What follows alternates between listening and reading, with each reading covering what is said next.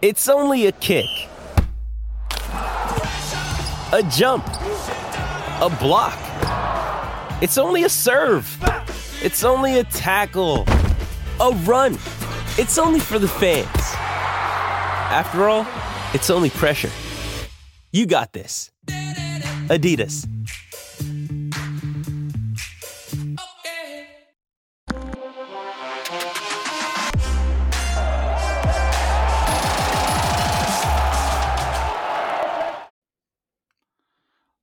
Welcome in. It's the Blue White Breakdown, brought to you by Penn Live. That's Johnny McGonigal. I'm Dustin Hockensmith. We are talking about the latest in Penn State football. And Johnny, as we sit here, we are little more than 48 hours away from kickoff. Like the off season is officially coming to a close. Penn State kicks off their season. What we're going to do today is kind of touch on the last couple things that came up this week. We'll talk about the West Virginia matchup a little bit, and then also just recruiting impact from this kind of opening night atmosphere at Beaver Stadium. But obviously the biggest thing going on right now is Landon Tengwall. What was he, third year offensive lineman, formerly a top rated recruit in his class at Penn State, counted on as a likely starter at left guard. Announces Wednesday night that he has to medically retire from football. And I think that doesn't ever get any less shocking. Like, Penn State has had a few of these instances. Jordan Minor, Journey Brown, Nana Asidu had to medically retire. You know, this has become a little bit of a thing, but it's no less jarring now just knowing that a young kid's, you know, his dream is over, and you kind of sympathize with that. Yeah, absolutely, Dustin. It's a really unfortunate situation for Landon Tengwall. He had been absent from some practices, from team photo day. Even earlier this week, offensive line coach Phil Troutline, posted a photo of the offensive lineman, which looked like at his house, for a group dinner. And Tengwall wasn't in that photo either. So, there was speculation. I know some fans thought like, oh, maybe did he leave the team? Did he do whatever? But, James Franklin had said that he was dealing with bumps and bruises. And we now know that it's a little bit more serious than that, an injury that, undisclosed injury, but separate from the shoulder injury that had cost him the rest of his 2022 season after starting 5 games. That injury he incurred in the warmups at Michigan. Separate from that, a really unfortunate situation for Landon. Unfortunate for Penn State from a football sense, which we'll get to in a second. But like you mentioned, a player who came to Penn State with such high regard, such high pedigree as the top player in his recruiting class, a top 100 player nationally from Maryland, and he can't play football anymore. It's so disheartening. And I just remember talking to Landon back in June. And he's always been really good with us too, Dustin, like always been a great guy to talk to. And he was so excited for the upcoming season. I asked him about the injury he dealt with last season, and, he worked so hard to come back from that. And he had even, he had told me that, puts things in perspective, and the game that you love can be taken away from you in an instant. And his injury last year made him realize that, and he was so excited and happy to be back on the field with his teammates, in the spring and into, obviously workouts throughout the summer. So to have this happen for him is really unfortunate. And I wouldn't be surprised, he's going to stay around the program and stay within the team, in what capacity that is, whether that's going to be in the meeting rooms, with the offensive linemen, or is he going to eventually, be on staff in some capacity? I wouldn't be surprised. But, in the interim, in the short term, it's really unfortunate for him to be delivered this news, to have to make this decision days before the season opener. Yeah, and the timing, I feel like, first of all, you're right that I think Penn State fans were really kind of being like, what is up with this situation? And I think a good number of them, both because of the shoulder issue last year and because of the training camp issue this year, I don't know if anybody was really like putting his name and pen in the depth chart. Now, like, that's strictly from a football standpoint, and there's so much more to the situation than that. But I think everybody had kind of taken notice, and maybe part of this was, and James Franklin has spoken probably more about JB Nelson than maybe any other Penn State offensive lineman individually. since training camp began. And maybe that's part of it. Now, obviously he saw additional reps, but they do seem to genuinely feel really, really good about JB Nelson as, I would presume, the starter now at left guard. Yeah, it's unfortunate that we have to transition right from one player's career ending to talking about what happens next for Penn State. But with the season right here, that's what we got to do, and that's what Penn State has to do. That's what the offensive line has to do. They have to, while supporting Landon, move on, and they have a game coming up here, and like you mentioned, as we record this, less than 48 hours, or about 40, a little more than 48 hours. Yeah, JB Nelson is going to start on Saturday. That would be my expectation. He's taken an extended amount of reps from what we've seen in camp at left guard. Like you mentioned, James Franklin has talked him up quite a bit. This training camp. Last week, he was talking about how JB Nelson was maybe the most physical offensive lineman they have on the roster, and Franklin saying that talking to the defensive linemen on the team, they've got a lot of respect for him.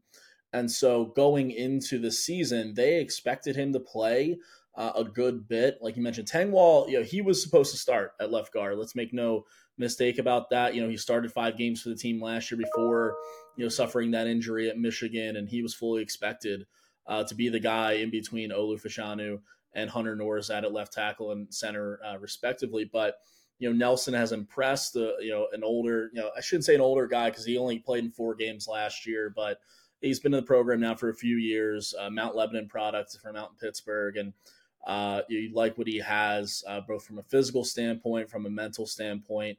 And he's been preparing over the last week, maybe couple weeks to be the guy.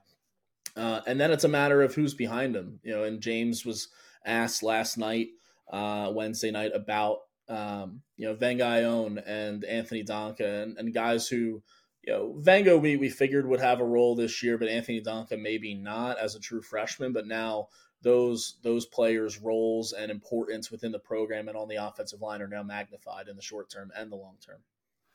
And, when you started off there, just talking about the transition and how harsh it is. I mean, the reality of the situation in sports is that so many times one player's worst moment is another player's biggest opportunity. Like it's the nature of sport. Now, this is an uncommon situation. And, I really feel like, players and the way they talk about Landon, he was a very well liked and highly respected teammate. And as such, I would expect to see his face around the program, at least until he graduates, maybe even beyond that. But he was an asset, and he will continue to be an asset for all those reasons. And I just remember I talked to him before he got to Penn State and was just so very impressed with, like, not taking himself that seriously, was businesslike about football and the technique and stuff. And it really struck me just from film and all that he was somebody who's going to contribute early and often.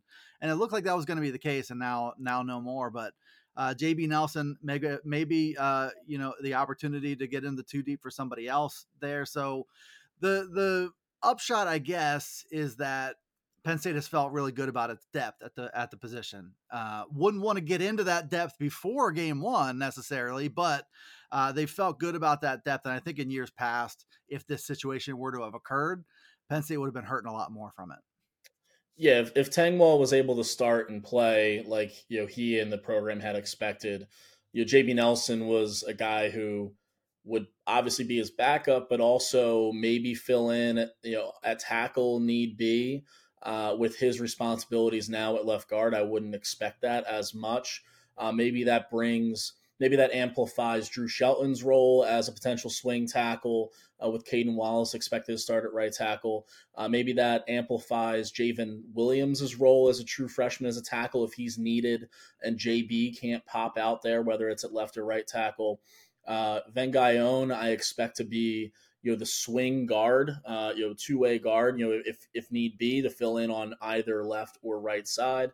And he's shown flashes throughout this camp. Franklin pointed that out last night. Franklin also talked a lot about Anthony Donka, former 4-star, signee in the 2023 class. And, he probably went under the radar as far as the lineman, because you have Javen from Wyomissing, you've got Alex Birchmeyer one of the more sought after prospects in that class in the country.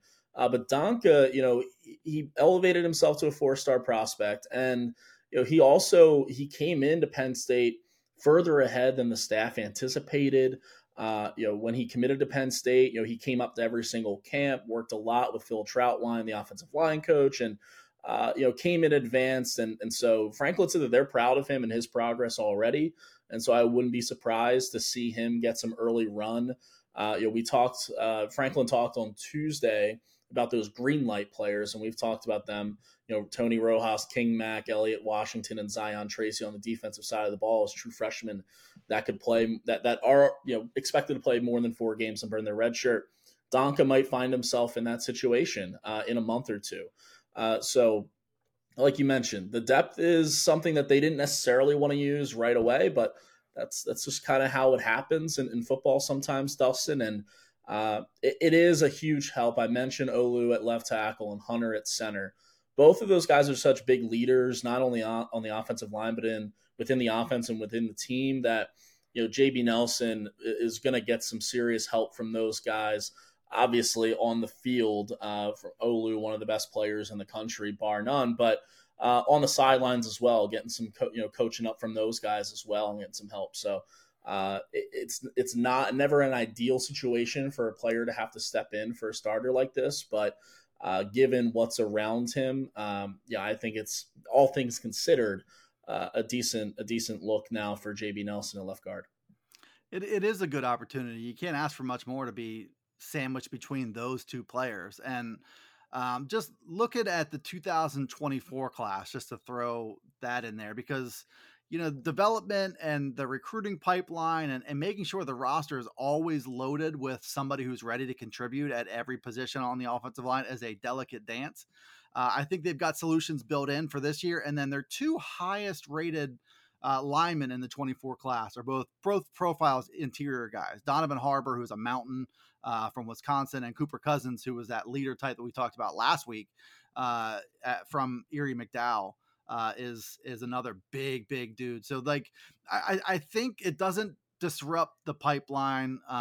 Penn State's got built-in solutions for this year. And you did mention, when you bring all those guys in there, the potential for a role change. Maybe this isn't the situation that bumps Javen Williams up to burning his red shirt, but now I think he inches closer to that.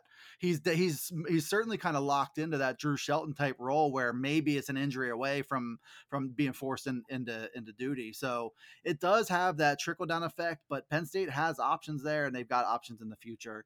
So yeah, we'll see how that goes, and we'll get a good look firsthand on Saturday. Yeah, and then just one more thing to add to this too. I've mentioned Phil Troutline a couple of times.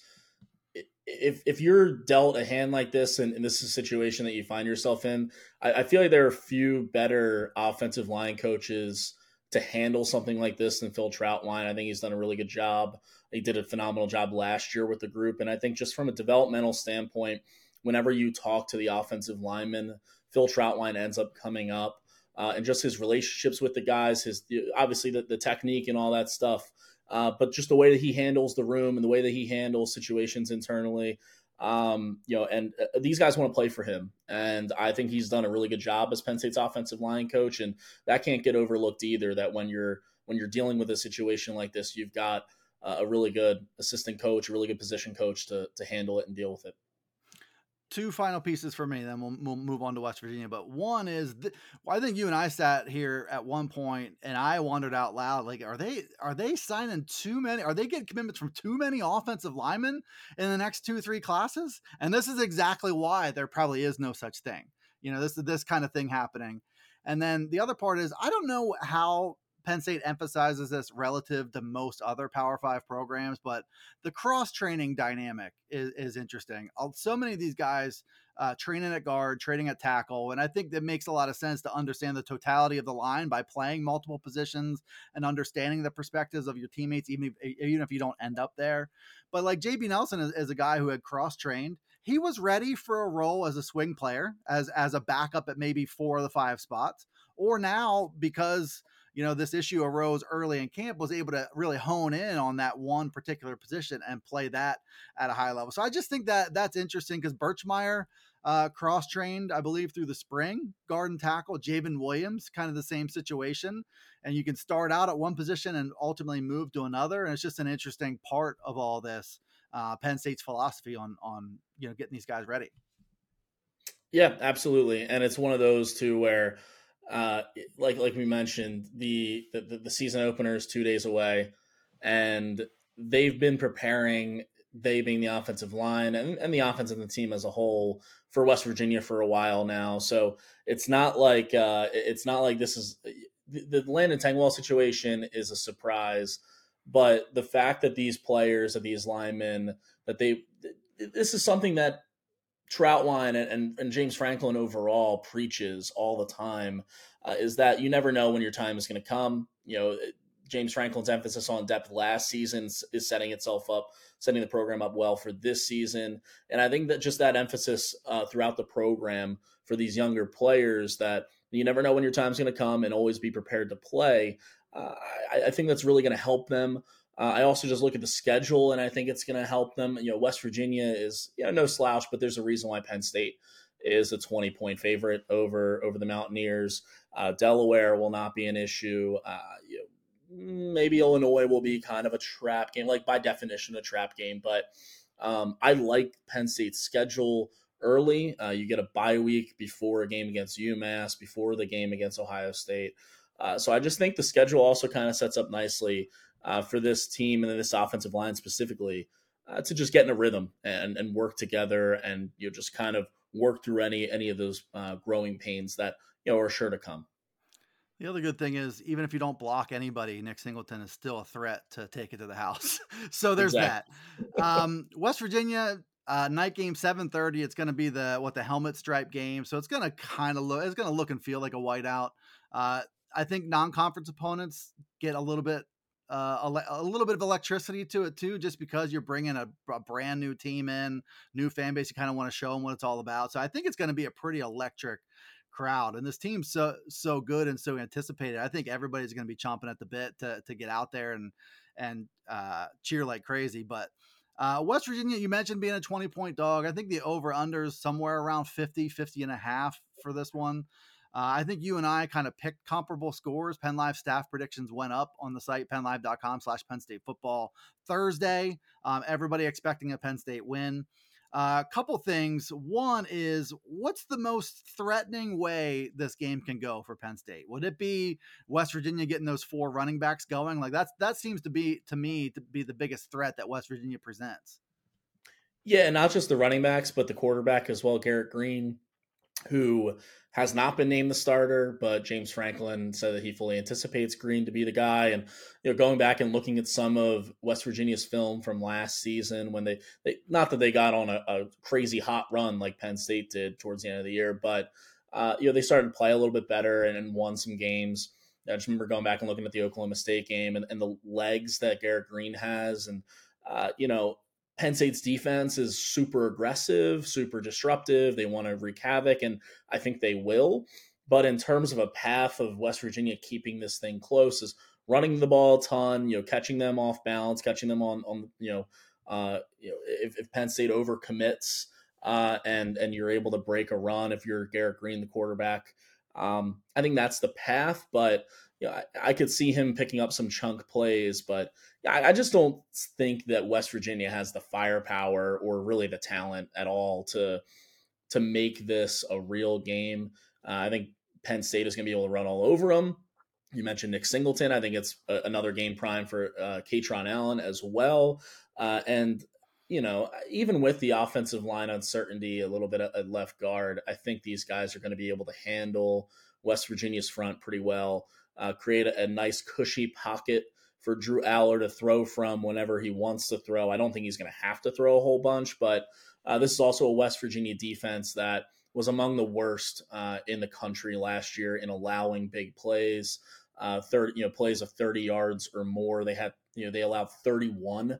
And they didn't make a bowl game, so they only played in 12 games. So among the teams that played in 12 games last year, the Power 5 teams that played in 12 games, the only ones that allowed more than that were Colorado and Vanderbilt. It's just not good company to be in, Dustin. If you're West Virginia's defense, and I don't see much improvement there either. So expect Nick Singleton to break off a long run. Expect Katron Allen to break off a long run. Maybe Drew Aller finds Keandre Lambert-Smith for a catch and go situation, or Theo Johnson for a catch and go down the field, down the heart of that defense. So I think Penn State is going to be able to handle them pretty well. Maybe they score on the opening drive or two, and you have a little bit of uncertainty there, but I think this is going to end up being pretty comfortable for Penn State, and I think you agree. Yeah, I do agree. I picked a 37-13, and it just feels like if I were to make a list, let's say I were to make a list of like the 12 best individual players in this game, wouldn't Penn State have like 11 of them? They might have 12. It might very, and that's no knock on West Virginia. I'll say this. The one guy that would crack that would be Zach Frazier, the center for West Virginia, who has already gotten some 2024 NFL draft hype. I read Dane Brugler from The Athletic ranked him as his number one center. And so when you're West Virginia and you're coming into an environment like Beaver Stadium, a night game, primetime, essentially whiteout vibes, right? Like, I think having an experienced and really good center helps with that. Is he going to be able to carry the entire offense? No. So, if you were to pick the 12 best players in this game, Penn State has 11 of them.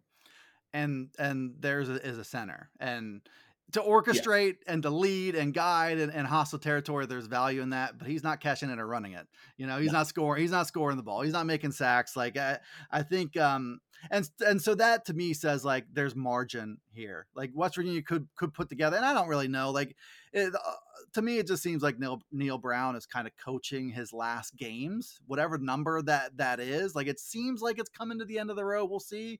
So it just doesn't seem like they're going to have this magical inspired effort in week one when they're at such a hefty deficit in terms of just overall playmakers. But, to your point, I think Penn State's got to be patient within that. Everybody's amped up and keyed up to make a play. You just got to make sure that you're minding your cues. And they've got enough veteran defenders that I think they'll get there. It's just like, West Virginia's offensive line is pretty good and it's very experienced. So there's another additional challenge, but we're not expecting Penn State to have to sweat too much in this one. The last part of this, just with it being more or less a whiteout night crowd, national television on NBC. I don't know yet what the full recruiting visitor list looks like, but just what are your thoughts on this being a non-conference opponent, a regional opponent that has a reputation, night crowd, Beaver Stadium for, a top 10 team? Like it is a really good platform for James Franklin to sell his program. Yeah, absolutely. I think whatever recruits are going to be in the stand are going to witness a hefty Penn State win. I realize I didn't throw in my actual prediction. I know you did. I've got 34-10. And I really only think, I think Penn State only scores 34 because they can kind of take the foot off the gas a little bit and just make sure they get out of there healthy and everything moving forward. But taking a look at some of the preliminary visitor lists that, the recruiting sites put together, some of these guys announce, on, I guess it's not Twitter, it's X now.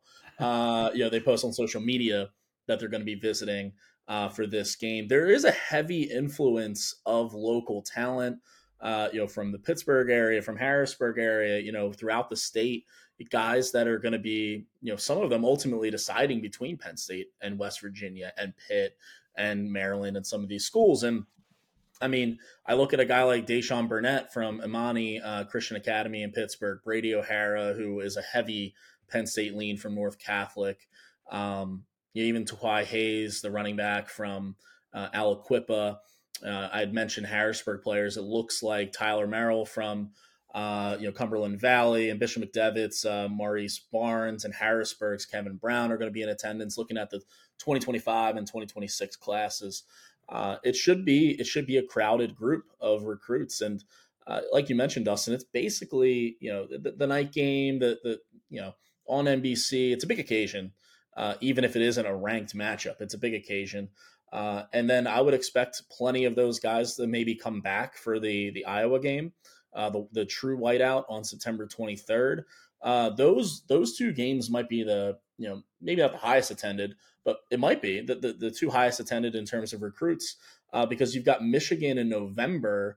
But outside of that, these two games upcoming, West Virginia and Iowa, in a few weeks are two of the biggest games that Penn State has on its home schedule. So I would expect a healthy group. I would expect plenty of James Franklin hugs and daps and handshakes and all that during the team introduction, the team arrival, coming down the street there outside Beaver Stadium. So I would expect a healthy group, and wouldn't be surprised if there's a commit or two. And I mean, a lot of time it might not be immediate, but it might just be the final straw for somebody to make that call. So yeah, we'll see what happens. Big week one, should be electric, should be fun. The start of something that a lot of Penn State fans hoping is a special year. Penn State about a 20-point favorite, 50 points or so. The over under 7:30 p.m. NBC. Penn State-West Virginia. Looking forward to that, Johnny. Looking forward to what you and the team kind of crank out. That's at PennLive.com/Penn State football. Next week around this time, we'll be reliving what happened in this game. So check that out on the Blue White Breakdown everywhere you can get podcasts. So enjoy the game, and we'll see you right back here on PennLive.com and the Blue White Breakdown.